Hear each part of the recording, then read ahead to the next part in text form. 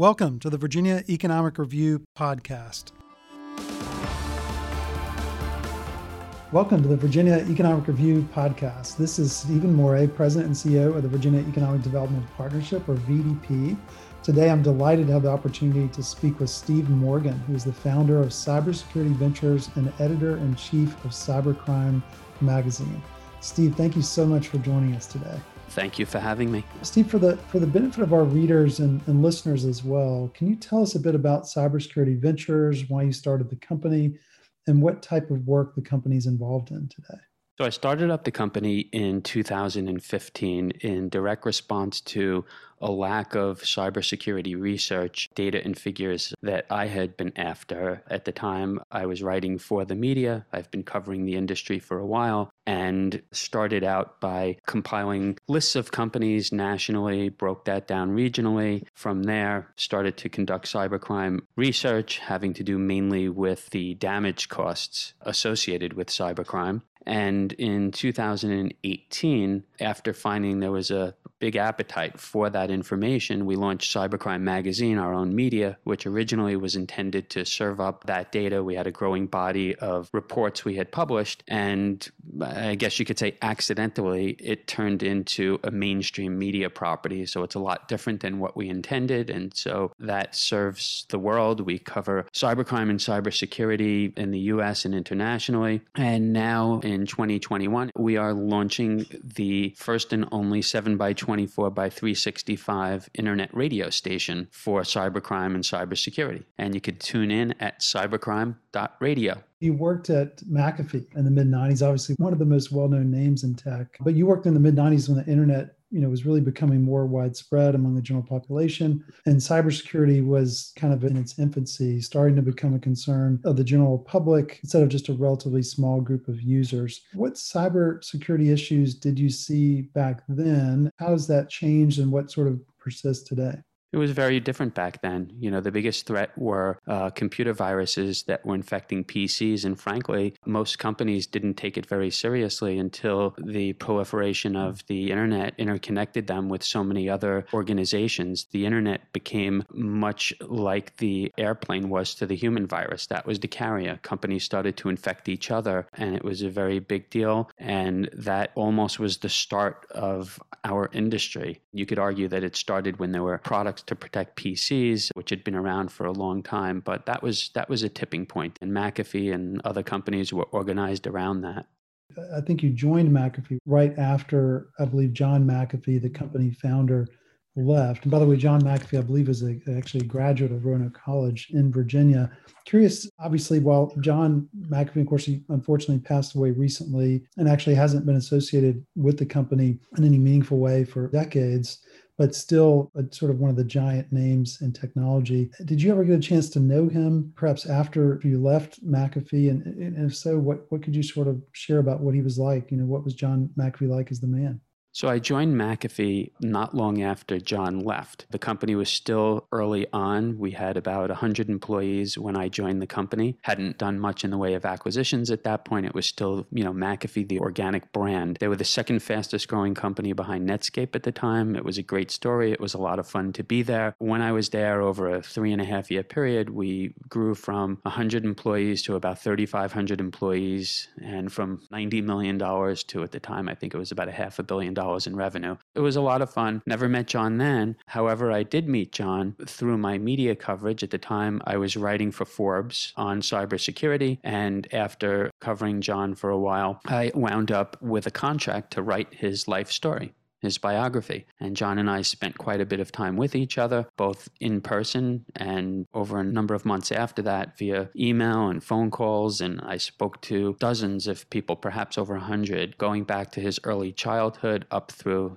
his time in Belize, for anyone who's familiar with that. So learned a lot about John. He was the quintessential Silicon Valley entrepreneur on the one hand. And then, unfortunately, he suffered from a lot of mental health issues, in my opinion, and he had a very colored life and was very involved with things ranging from drugs to other, questionable behavior. And Ultimately, he died in a prison in Spain. He found out he was going to be extradited. The IRS was after him for not filing a tax return. I don't remember how many years. I want to say maybe 10. So John had a very colorful life, and that was reflected in the time that I spent with him. A cyber genius, brilliant businessman, and then someone who just was involved with a lot of questionable activity that took his life in a very strange direction and ultimately a very dark place. Sorry to hear that. Is the book out? Is it available? No, I had the contract to write the book. I compiled a lot of material, but I opted out. I was concerned about the brand association with John. I didn't want to be inextricably linked to John McAfee, the name. And I also am running a company that's growing very, very quickly and demands my attention. Just didn't have the time for the book project. So the more sensible thing to do, and I think the better way for us to tell the story, was to leverage our media through a series of articles and podcasts and video, which is what we're doing now. Your organization has estimated that cybercrime damages will cost the world $6 trillion annually by 2025. How does that underscore the importance of cybersecurity to businesses moving forward? Or is this something we're eventually going to get our arms around, or is it something that's going to be with us permanently?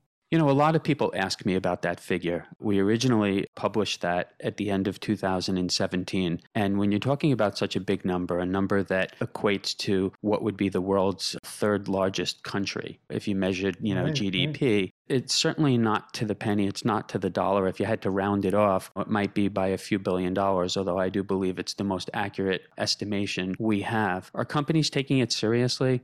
It's funny. So many people would ask me in 2017, where did you get that figure? And it was vetted. We spoke to a lot of media, but people were wondering, could cybercrime really be causing that much damage? Now, a lot of those same people say, Steve, that's a vast underestimation, and a lot of those people are chief information security officers at Fortune 500 companies. So unfortunately, there's been a wake-up call, and that wake-up call has taken 5 or 6 years and thousands of cyber attacks and data breaches, and the world has woken up to the reality that just about every company in the world, whether they're small, mid-sized, or large enterprises, have been hacked. They may know about it, they may not know about it. The threat is real, and looking forward, we believe that number is going to grow at minimum 15% per year up through 2030. We see that number growing to over $10 trillion annually. You've helped sound the alarm on the cybersecurity skills gap, among other things. From your vantage point, what skills do you see are the most important for the cybersecurity workforce of the future?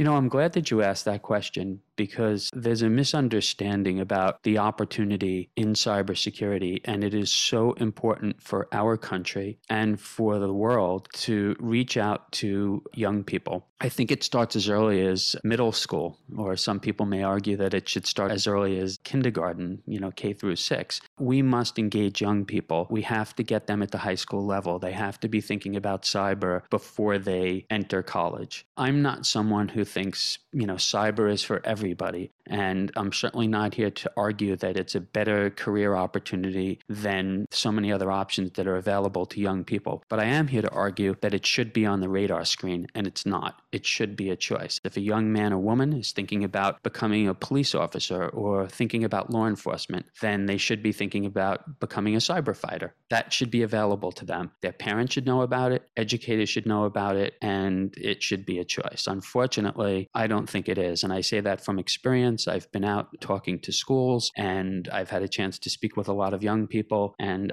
I don't feel that enough of them are being engaged early enough. In Virginia, we're very familiar with this because we're one of the biggest sources of cybersecurity talent in the world. Are there particular types of skills that are most relevant or in greatest demand? The problem we have is the obvious skills the kids probably know about, even if it's just abstractly. You talk about engineering, software engineering, cyber engineering. Those are the hard skills that have to do with computer science. And I think that a lot of people only think about that. So yes, clearly we do need kids coming into the workforce with those skill sets. But if someone is thinking about or has an affinity for cars, there's a great opportunity in the automotive space for people to get involved with cybersecurity. There are opportunities with forensics, investigations. You don't necessarily need coding skills for that. There are so many positions in cyber where you don't have to become a cryptographer and,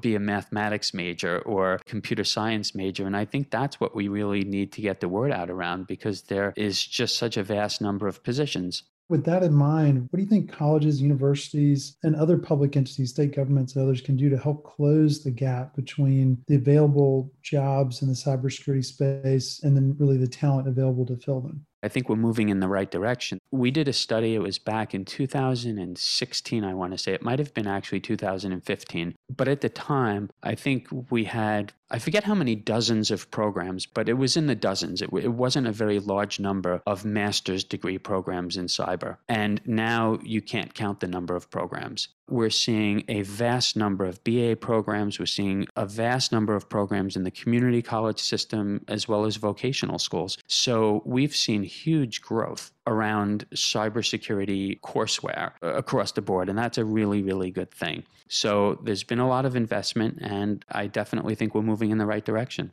Are there any leading examples you've seen around the country, around the world, in talent development for cybersecurity professionals that you think we ought to be paying attention to here in Virginia? I think we need to think outside of the box. I recently interviewed Craig Froelich. He's the Chief Information Security Officer at the Bank of America, one of the largest corporations in our country, the largest bank in our country. He has been an advocate for reaching out to the neurodiverse community, and they're just one example. There's many other examples, but Craig has done a great job of engaging them, hiring them, getting the word out to his peers, and starting a movement around our industry, looking to that community of people who otherwise have been ignored and may not have been proactive looking for positions themselves. How do you think we can make cybersecurity education, as well as just knowledge of these different sort of growing and somewhat new and novel career paths in this industry, accessible for more students in the United States and in Virginia?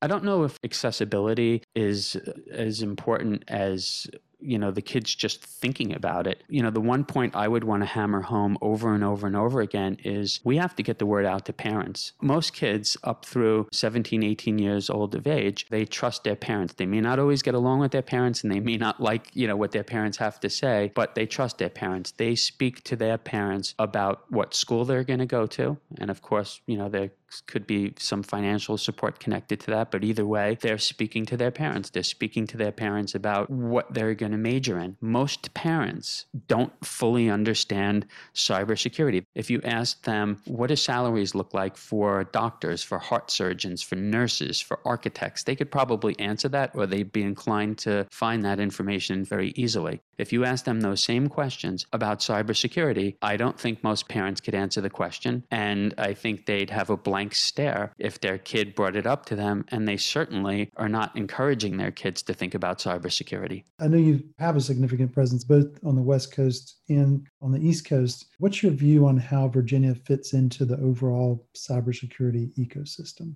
If you look at the DC Beltway, if you look at just that part of our country, we have 3.5 times the number of cyber engineers than the rest of the country combined. And I want to emphasize combined. So not 3.5 times more than any other part of the country, 3.5 times more than the entire country combined. Now, the reason that people may not think of Virginia when they think of a comparison to Silicon Valley is because the area just doesn't have the same number of commercialized cybersecurity companies. So that would mean, a company who develops and sells a, quote, product. But there's a tremendous number of people in the Virginia area for those companies. And then there is a tremendous number of companies involved with providing professional services. So they may not get the same media attention. Maybe they're not bringing a product to market that's as easy to write about and talk about. But the population of people fighting cybercrime in Virginia is enormous. I think people need to know, hey, this is a great place. It's a great place to relocate a business. It's a great place to start up a business. It's got a great quality of life. It has phenomenal universities in the area, the proximity to the DC area and other neighboring areas that tie into the opportunity in cyber. It is definitely one of the top places in our country.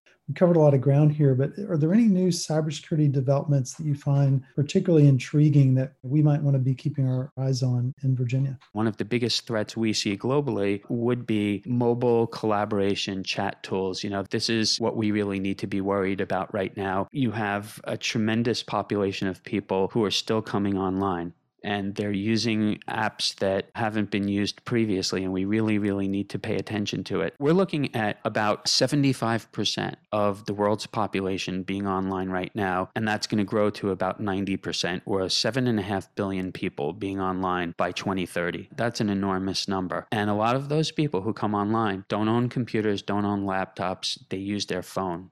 And they're using a lot of tools that are new to many of us. And if they're not new to us, we're definitely using them in new ways or new levels of importance. So things like, LinkedIn and Slack, or a lot of mobile tools that young people might be using. It's a challenge. It's a big issue. It's something that we really need to pay attention to. Well, we've covered a lot of ground here, Steve. I really appreciate you taking time to join us. I know our listeners and readers are going to be really interested in this. I am curious, I know you cover Virginia a lot. If you've had a chance to visit the Commonwealth, is there any particular part of Virginia that you like the most? I've been in the Herndon area, McLean, Manassas, Arlington, but of course, who's going to leave Virginia Beach out? It's a beautiful state. Virginia is for lovers, but it's also for cybersecurity companies, and you have some of the best in the state. I could rattle them right off the top of my head. You've got Expel and GuidePoint in Herndon, and IronNet in McLean, and RangeForce in Manassas, and Telos in Ashburn, and Threat Connect in Arlington. Keep me on, and I'll keep going straight down the list. I could name